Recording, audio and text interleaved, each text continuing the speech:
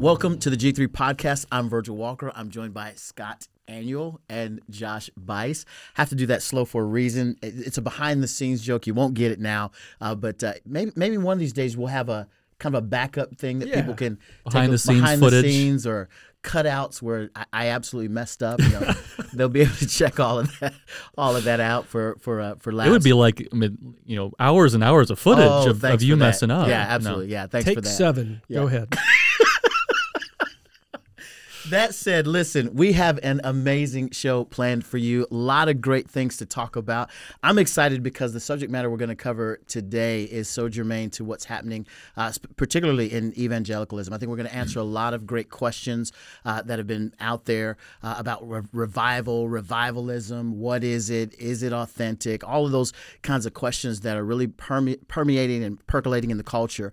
But before we get into that, I want to make a quick announcement and just make you aware of a couple of things that we have going on here at G3. Number one is our national conference, the national conference that you do not want to miss. This is a biennial conference every other year. It will be happening September 21st through the 23rd of this year. If you have not gone to g3men.org to get your ticket, you're absolutely missing out. Go, even stop right now. Push pause on this. Go to the website and register. It will be on the sovereignty of God. The conference will be on the doctrine of the sovereignty of God. Amazing speakers, amazing things that we're going to be doing in that space. We've got Paul Washer. We've got Vodi Bakum. We've got, Stephen Lawson. You're going to be speaking. Josh is going to be speaking. It's going to be an amazing, amazing time. Every day that I come in, we're planning something You're new. going to be speaking. I'm going to be speaking. I just don't make mention of that for the most part, but I am excited. I'll be speaking there. Daryl Harrison will be there. The list goes on. I think we're up to about 15 speakers at this point, with additions to come, right? Oh, yeah, definitely. With additions to come. He's looking at me because he knows that I've got some plans in the works, but I have to get those past him. So we'll see how that all. I have some plans in the works too. I bet you do. Yeah. I'm just going to sit back and watch. Stay out of it. No. Going to watch it all unfold. Well, listen, you'll want to be in that space. You'll want to join us. So I'm going to encourage you. Join us September 21st through the 23rd here in Atlanta for the G3 conference. That said, I want to jump into our conversation today. Josh, I'm going to have you kind of tee us up as it relates to revivalism, all of the things that we're seeing go on currently. Your assessment of the lay of the land, what's going on, how should we be framing these ideas up? Yeah, obviously revival is a good subject, right? We think of the subject of revival, we think of, what the Bible says. And you can go to the Psalms in Psalm 85, a psalm of the sons of Korah, and you hear in verse 4 the language, "Restore us again, O God of our salvation, and put away your indignation toward us. Will you be angry with us forever?" And then he goes on, and then again we see this in verse number 6, will you not revive us again, that your people may rejoice in you? And so you hear the language of restoration, the language of revival. Obviously, you can go to other places in the scriptures, in the Psalms, and you can see that language of revival. Mm-hmm. You can go to the New Testament and you can see, when Peter preaches at Pentecost and 3,000 people are saved. Again, I think we need to differentiate terminology. We need to be able to think in terms of what does it mean to be revived? Yeah. What does it mean to be awakened? So an awakening, a revival, even a reformation. We need to be thinking about those terms and using those terms with precision. But I thought, with everything that's happening today, obviously here we are with, this cultural movement that has now taken place that's been sweeping literally across the nation, starting there at Asbury University in Kentucky, and has sparked really a lot of questions about what does this mean? Yeah. And people are asking questions, I think earnest questions and really good questions. But immediately when you start seeing this whole quote unquote revival that's now sparked on this university campus, immediately the masses start talking about this is definitely the Spirit of God moving. This is going to be a another revival that's going to sweep How across. dare you question it? Yeah, and if you do question it, then you're going to be blasted as a result of it. And again, even just a little bit of a critique that I've put out there. I wrote an article about this revival and the local church, and what that does to the local church and how we need to be thinking about the local church. I know, Scott, you've written on the subject of revival, specifically, applying the scriptures to this specific thing. But the point is we need to be asking ourselves honest questions about how do we evaluate a moment like this, and how do we apply the scriptures to a cultural scene like this, and to do so with a bit of charity. Yeah, I think that's important, because obviously you have different positions, right? You have some that might say, well, because they're not checking all of the 5 points of Calvinism. Right. This is not a Reformed university. They could not possibly experience revival. Then you have others that are so quickly to just jump in a car and rush over to this university and stand in line for hours before they could get into the chapel, with the whole goal of catching it to bring it back to their own local churches. That language almost sounds like they're catching the flu. Yeah, I mean, like, is it COVID-19 or some sort of bacteria that you catch? Right. Obviously, we need to be thinking in terms of how we speak about the Spirit of God. The Spirit of God is God. Yeah. Right. And I think that oftentimes in moments like this, we can see that the Spirit of God is talked about in ways that the Spirit of God never intended himself to be spoken of. Yeah. When we think about moments like this, obviously you start watching interviews and listening to the conversations, and obviously there have been thousands and thousands of people there on the campus. And when you evaluate, you hear far more about the Spirit than you do about Christ or about the Trinity as a whole. You hear the Spirit. I want to get more of the Spirit. I want to feel the moving of the Spirit. I want to experience wave after wave after wave of the Spirit. And that's problematic. Yeah. So I thought, as we started this conversation, it would be good to have the music guy here lead us in a historic hymn, maybe something like this one.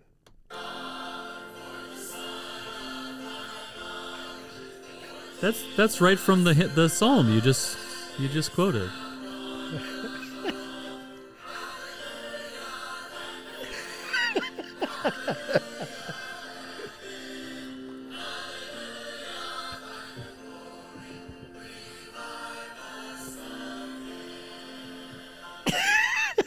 However, that's not what's been taking place inside the chapel. Yeah, I think, and I love how you set that up. As we look at this, I know people were racing to get there for the purpose of obtaining an experience, right?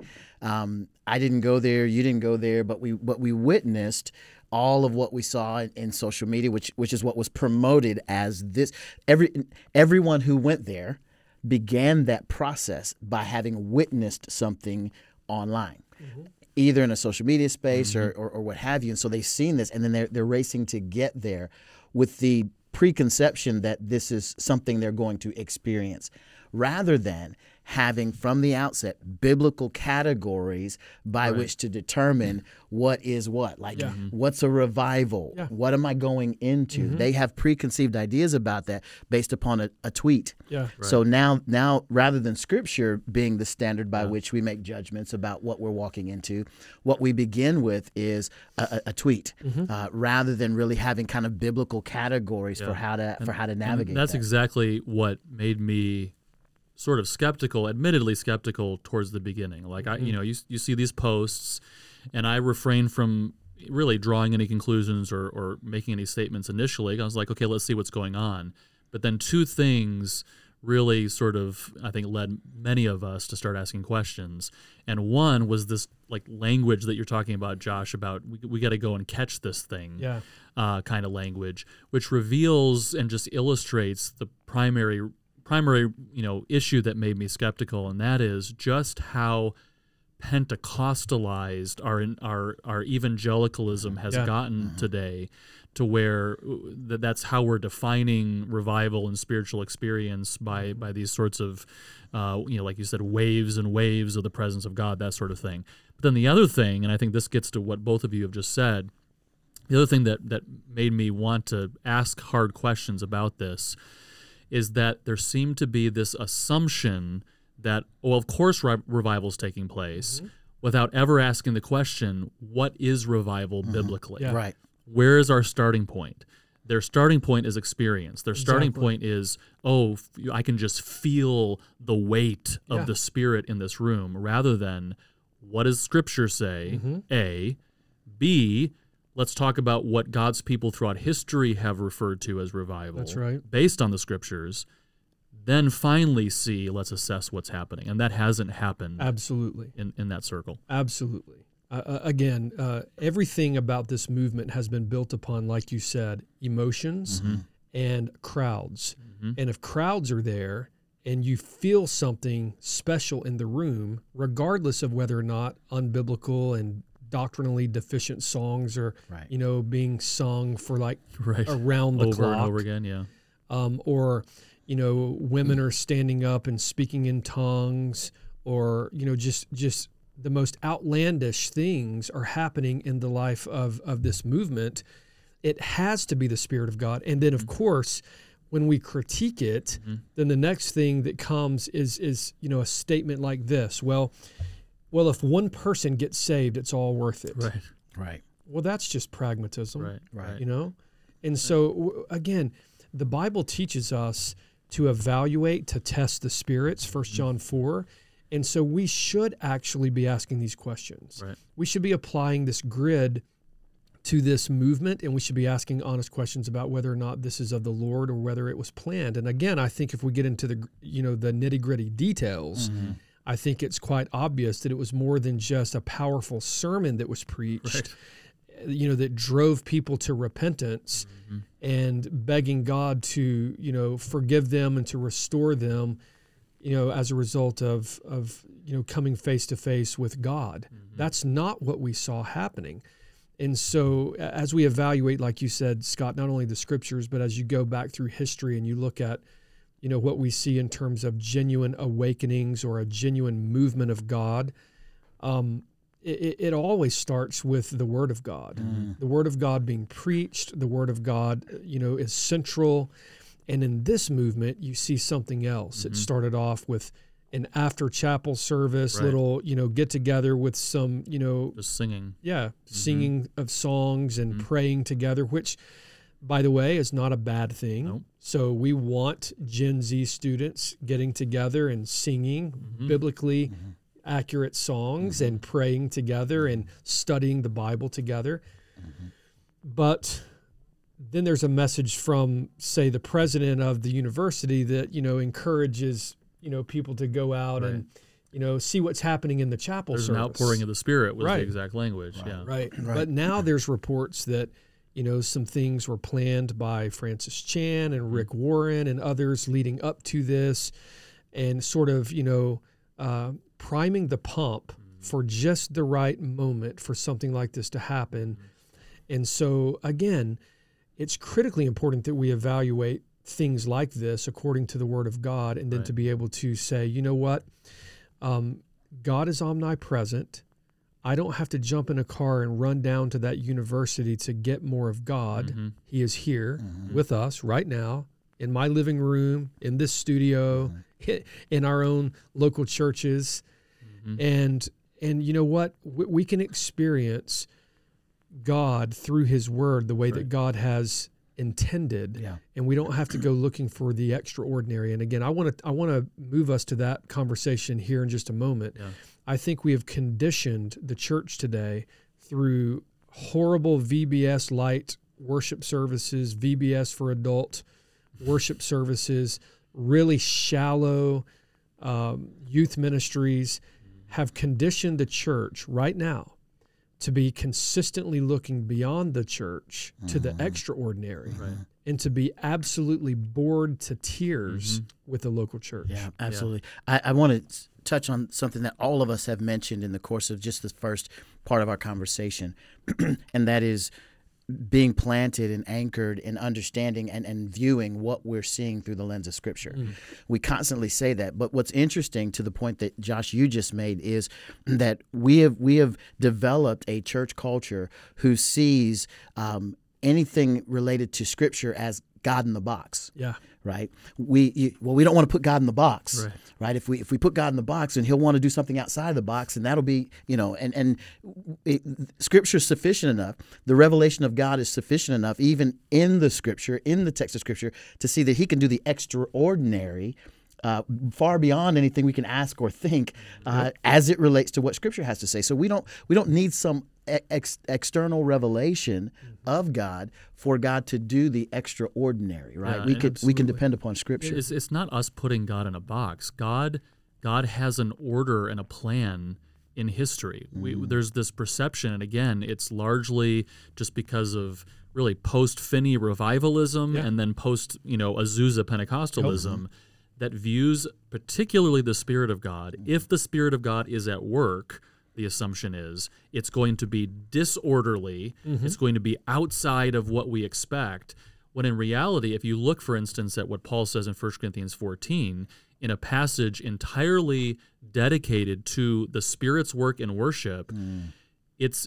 the emphasis is on the orderliness of what that will look like. Absolutely. God, the Spirit of God, if you trace His actions throughout history, yes, of course, God can do whatever He wants. Yes, of course, sometimes God has chosen to do things in extraordinary ways, but the normal way in which the Spirit of God works is to bring to order the plan and purposes of God, whether that be in sanctification, in regeneration, even in the delivery of the revelation of God. Those are all miraculous things. Revelation, regeneration, sanctification, those are miraculous works of the Spirit of God. Right. But He has chosen to do all of those things in an orderly way. Right. And so it's not we who are putting God in a box. God has told us how He plans to work, and so we ought to interpret our experiences through the lens of what Scripture teaches God has said is His normal way of working in history. Right. The other thing that we see often with whether it's this movement or any movement in particular, especially in our modern day, is a deficiency as it relates to the gospel proclamation. Right. When you begin, and again, I've known this. I've done street evangelism for many years back in the day, and you ask Christians. I've got an old video I have to share with you guys on YouTube of me asking believers at an event, what does it take to become a believer in Christ? Tell me what the gospel is. And folks have a difficult time, even folks who claim to be Christian, articulating that. Unfortunately, when you see this quote-unquote movement, this massive movement of God, more times than not, if you listen to the messages, they're gospel deficient.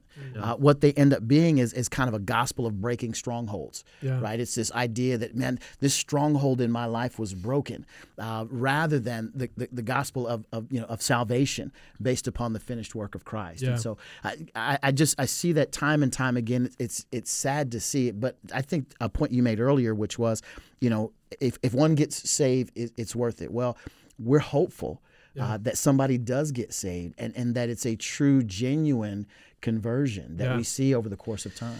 Yeah, I mean, look, I was saved, listening to a really bad sermon on the internet. Right. Okay, so God can save people, and He will save people. He will accomplish His purpose. But the reality is, we need to be pressing the church in the direction of health and proper discernment, and to be able to think in terms of biblical categories, biblical language, and then to move beyond this idea that, we need to go catch the Spirit. And, you see these people and it's like they're just like, it's like they're trying to bring the Spirit of God into the pores of their skin, like waving Him in their direction. It's bizarre. But again, I think what you said a moment ago, Scott, is critically important. When you start looking at the way that, revival and this language is used, we need to be very mindful of what's happened historically. And so you think about Finney, you mentioned Finney, you see that language that he was using, like waves, and then you see that Finney literally said waves and waves of liquid love. Yeah. That's a You know Finney what? quote. We should just name this episode of the podcast that. Waves and waves of liquid love. Of liquid love. That's just nasty, man. But if you go to social media, you can actually go to Todd Bentley, who's a false teacher. You can go and see where he spent a few days at this Asbury revival. And what language does he use? Waves and waves. Yeah. And then if you go to other individuals like, say, Robbie Gallaty, who's within evangelical circles, like much more closely aligned with like SBC, Nine Marks circles, all of that, he writes an article, a review of this movement, because he and some staff members went and sat in the balcony, and the language that comes up in his review is waves. Interesting. Yeah. And so again, you're just consistently seeing this idea.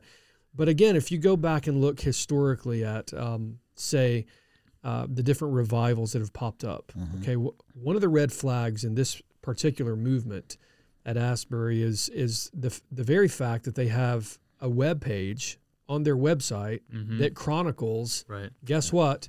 Revivals and where? At their campus. And they all happen to happen in February. And February is a hot month for it, right? Yeah, if you look at that, but then you start looking at these other. I was gonna make a Black History joke, but I'm gonna leave it. Okay. Keep it clean. I'm gonna keep it clean.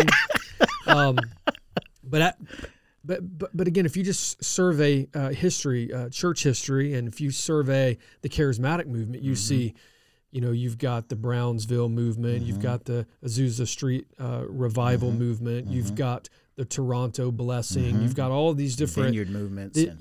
All these movements, and oftentimes it involved people taking these pilgrimages over to get some more of the Spirit, to take it back to their own geographic location, to their local churches. And it's just a backwards approach. Right. Yeah. And, I said earlier that we've been so Pentecostalized, which I think is true, but it actually goes even further back, again, to Finney. I mean, my students throughout the years of teaching, they know everything's Finney's fault.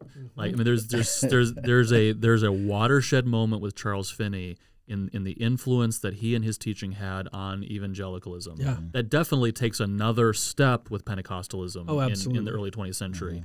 But with Finney, you see this shift from understanding something like revival, if you want to call it that, or mass conversion, or even individual conversion and sanctification.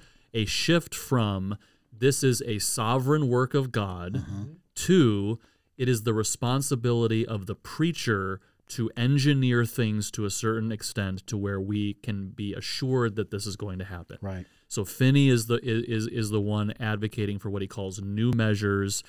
Finney is at least semi-Pelagian in his theology, meaning he thinks every person still has sort of a spark of goodness within them.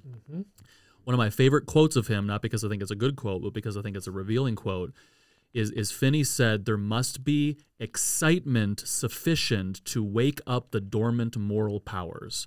In other words, if you want to see revival, everybody has these dormant goodnesses within them, and the way that you awaken that is through excitement. Yeah. And aren't we seeing the fruit of that now, Yes. right? Where everybody's attracted to this excitement because that's what creates revival, and it's not God's surprising work. We might try to attribute it to him, but it's actually us doing the right things so that, oh, look, when we planned to have revival, it actually happened because we did everything right, and now God is going to work. Yeah, absolutely. And again, to that point, Scott, you see not only Finney in that specific time period, but you see the fruit of Finney that has greatly impacted the Southern Baptist Convention. Absolutely. I mean, you just see that in the ministry of Billy Graham. You see, all of these movements just ebbing and flowing, the ripple effects, if you will, going throughout evangelicalism. And that's why you see, so much of this, fight historically within the Southern Baptist Convention on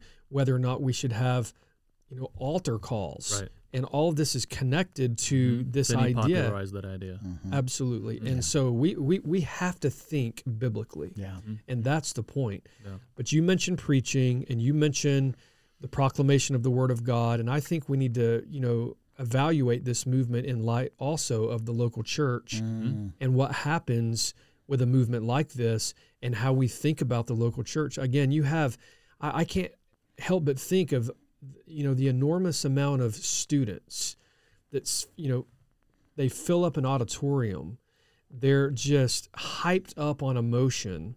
They're eating tacos at 2:00 in the morning, driving back to the campus, singing praise song after praise song after praise song, testimony after testimony after testimony. Very little preaching. And what has been preached, at least from what I've been able to see when I've gotten on the website and tried to watch live stream and, obviously some of the published videos, the preaching has been greatly deficient. Greatly deficient. Yeah. But what does this do to the local church? I think one thing it does, back to what I said earlier, it tries to, press this idea in the hearts and minds of young people that really the local church is boring and we need something else. Yes. And that's why it is that you have all of these conferences. And I'm not against conferences. I think everyone that might be watching this or listening to this podcast knows really well I am not against conferences. Right. But this idea of, okay, well, we've got to have a passion conference or, we have to have some sort of, like radical movement. The local church is boring. Right. If you want to be on the front lines of the battlefield, you need to be in this radical movement, this passion movement, or whatever movement it might be. And we teach young people that the local church is just dead and that it's not really exciting and that the Spirit of God doesn't move in the local church. And so we're aiming, instead of Acts 2, we should be aiming at Titus 2. That's right. But these movements teach to ignore Titus 2 and to aim back at Acts 2. Yeah. And it's almost a double whammy because not only are they always, frantically searching after these big, exciting, extraordinary things, but they're not even doing so in any rootedness in what Scripture promises God will use to convert sinners and to sanctify Christians. Because even, has God, throughout biblical history and throughout church history, has God at certain times chosen to, for example, save a lot of people at one time in a particular location? Yeah. It seems so, right? Whether we're talking about Pentecost, which is a unique event, or even in other times, yes. But when he does that, it's his sovereign choice. Again, it's not something we engineered. And as I think both of you have said already, it's primarily through the faithfully preached word. In other words, God does extraordinary things not because we have done some sort of extraordinary thing, That's good. but because we have just done the regular, what some people might call ordinary, even though they really are not ordinary, Right. but the ordinary things that God has prescribed for us to Through do. the primary means The of grace. preaching of God's word, Yep. the reading of Scripture, and et cetera. Yeah. I just recently watched, our good friends at Reformation Heritage Books put out a documentary on revival. Yeah. And what struck me is that it's really not about the extraordinary things that happened. It's about godly men who are faithful in the preaching of the word in the context of local churches.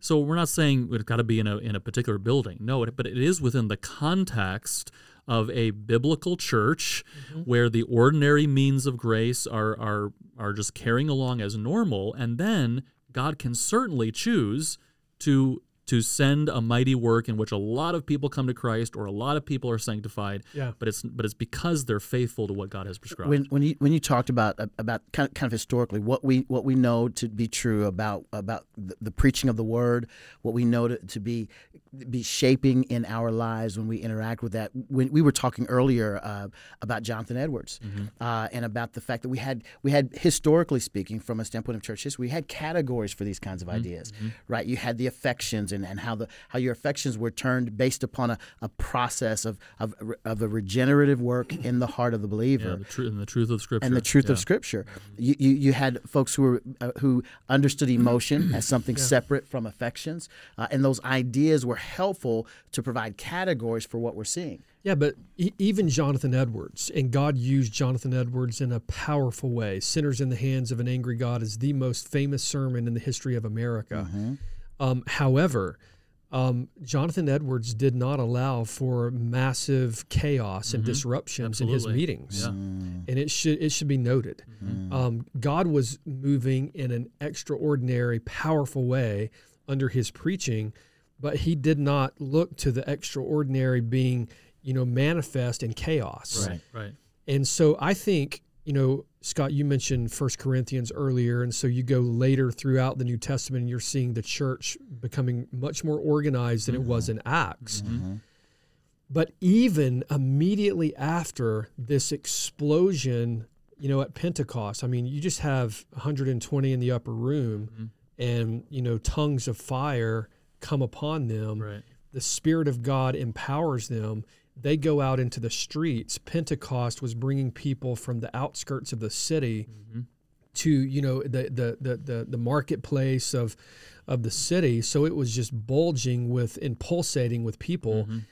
And Peter goes out into the midst of the crowds, and what does he do? Does he gather everyone and say, let's all sing some songs together? I have a guitar, and we're just all going to sing, and I'm going to give testimony after no, that's not what he does. He preaches, and he preaches a very rich, doctrinally sound sermon, which results in the salvation of 3,000 people. But then immediately, what do you see happening? It's not disorder. It's not confusion. It is not chaos. It is order. They're numbering the people. Added to their number. So they're trying to figure out who is actually a convert so that they can pastor these people. They baptize them. And then immediately, verses 42 to 47 of Acts 2, they are together and they are orderly and they are gathered together for the purpose of worship under the apostles' teaching. And then there's fellowship. There's the breaking of bread, which 2 times is mentioned, once for fellowship and once for the Lord's table. You have the functionality of the early church. It doesn't have to wait all the way until you get to, say, Ephesians or 1 Corinthians before things start to get organized. Things are organized like the very next day. That's such a key point, because this is a time, we believe that tongues today have ceased. But this is a time in Acts 2 when tongues are clearly being practiced for a particular reason. Don't need to get into all of that. But if a time in which something that extraordinary was actually being practiced, they didn't try to sustain it. They didn't, now the 3,000 people come to Christ. Let's see if we can hang around in a chapel and speak in tongues for a week. No, it was devotion to the apostles' doctrine, to the breaking of bread, to the fellowship and the prayers, like you said, organization into local churches. We have this impression that, in the early years there was all these extraordinary things going on all over the place. Well, no, there were, but they were for a particular reason, and they were actually relatively rare. And then beyond the Acts 2 moment, as we've just discussed, when things become much more orderly and organized, what you see happening after that is you still see some extraordinary things happening. But when God performs those extraordinary moments, it results in what? The fear of God in the people. People are, suddenly drop dead, and then they're dragged out and they're buried. You see, even in the Acts 2 passage, you see that the apostles were performing signs and wonders among the people, and it resulted in the fear of God in their hearts. What you don't see is a lot of chaos, and what you don't see as a result of the extraordinary power of God is people, embracing one another and jumping up and down and singing and dancing and acting as Summer if camp something is weird. You don't see that. You see people, moved to a place of humility, self-examination, and submission to God. You said it this way in your article. You said Pentecost didn't lead the church toward Pentecost 2.0. The Spirit led the church to orderly worship, serious discipleship, and faithful evangelism. And you use that section to kind of talk about how extraordinary movements, like we talked about in Acts 2, directed God's people to the ordinary.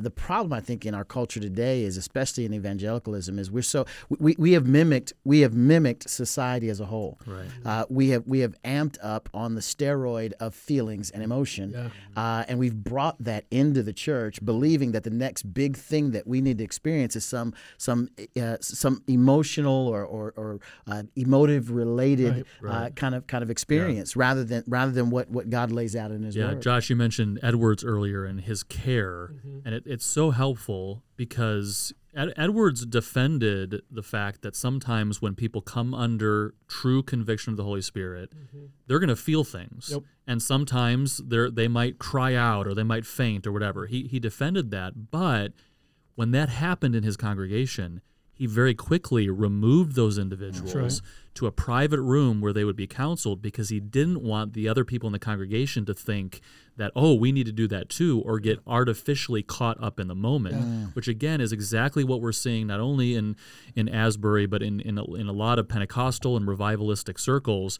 where the entire goal is to use that sort of group dynamic to raise the level of energy, which then people define as waves and waves of God's presence. Right. And no, it's just emotion. Emotion is not bad, but it's not the presence of God. Yeah, I think one thing I wanted to mention as well, and that's spot on, Scott, but I would also say that perhaps one of the critiques that we might receive, even as a result of this episode of the podcast, would be that we just don't, really appreciate a student-led movement like this. Right. And the fact is, again, in my article, I put my finger on the issue that when you turn it over to just being a student-led movement, then the wisdom of the room is greatly diminished. And again, this idea that, well, just because it's student-led doesn't mean it's bad. I would totally agree with that. But what I am suggesting is that we don't need to just say, well, we just need to turn it over to the students to just do whatever they want to do. Because if you do that, guess what they're going to do? Right. Well, they're going to continue this because number one, they don't want to take another exam. All right. Number two, it's fun. Right. Number two, there's a great sense of community that's being built. Yeah. Number four, the whole world seems to be watching and showing up on their campus. They seem to be a part of something, and eating tacos at 3:00 in the morning is probably a fun thing, right? But the reality is, just like in the life of the church needs the elderly to be able to provide us with wisdom, to ground us in truth, so that we're not just led astray by hype. Just because something is hype doesn't mean that it's of the Lord. And we have to be honest about that. I would say, in my defense about student-led movements, if you go back and study the Reformation, you can see that in many ways there was a student-led movement that happened. And you can look at the White Horse Inn, and you can see students that are gathered together. Tyndale was a part of that group. They're reading Martin Luther's writings. They would be led to translate the Bible into the common man's language. It would eventually be typeset. It would be spread about. It would spark this thing that we call the Protestant Reformation. Right. But when you study the history of the Reformation, what you don't see is just a whole bunch of students getting together in chaos, singing songs, embracing one another, and jumping up and down, dancing until 3:00 in the morning. Right. As someone you guys both know, I came out of that kind of charismatic movement, to the point you made earlier, Scott, which was about outbursts and things like that, and you can witness in those settings, someone speaks out, cries out, and that kind of euphoric expression, how that can take over an audience. And those things can, in many instances, be manipulated. The thing that strikes me, Josh, as I think about where I was in that time, as I was processing, as I'm watching, my thought is about people like me who didn't have the theological gravitas that you men have, the understanding that you have, the education that you have, formalized education, and other words that you have. That was all I knew. That was the only thing I had been taught. Right. And so for me, sincere at heart, I'm trying to. They're telling me that this is what "quote unquote" pressing in looks like. This is what experiencing God looks like. And so for me, that was the only framework that I had. And so if they were telling me it was the hold on or press it, I was trying to do that to the best of my ability. And I would have walked away from that thinking that I'd experienced God. Right. Only to then again look for the next wave Exactly. of that to take place. And so it really is it's a spiritual diet that is not healthy Yeah. in any way, shape, or form. Yeah, it's like crash dieting, right? right. I mean, Absolutely. you're really good for a while, and then you balloon Yeah. out, and then Yeah. you're really good for a while, and then you balloon back out. So you need to be on this path that's sustainable. Right. And I think that, again, that's why I mentioned in the article that we shouldn't be aiming, at Acts 2. We should actually be aiming at Titus Yeah. 2, because that's the sustainable model that God That's gives right. us. That's a big point I made in my article too. Is what have we been promised and what have we been instructed to do? It's not that God can't or won't do miraculous, sending of His Spirit for the purpose of many people coming to Christ. He can, and he absolutely can, of course, and it seems like He has in church history. But that shouldn't be our expectation. That's not what we've been promised. We haven't been promised, things to get better and better and more people until finally there's a time of refreshing and the kingdom of God is here because, because it's been ushered in by whatever. No, we've been promised work hard, pursue sanctification through the word of God, ordinary means of grace. And your point earlier, Virgil, I think is key in all of this. And that is, there's probably a lot of these students they're sincere. Yeah. Yeah. I don't really fault them. They've sort of been conditioned in That's this right. way. But to your point, Josh, where are the leaders? Yeah. Where are the elders?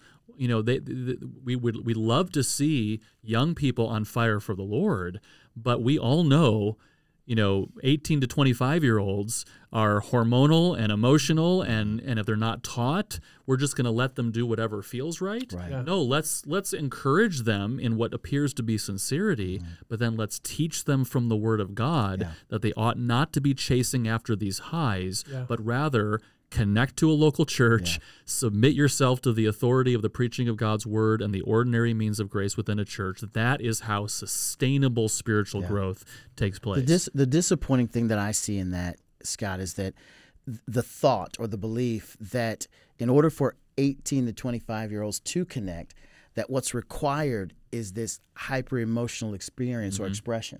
I served as the discipleship pastor for 6 years and got a chance to work out with college and career-age young people.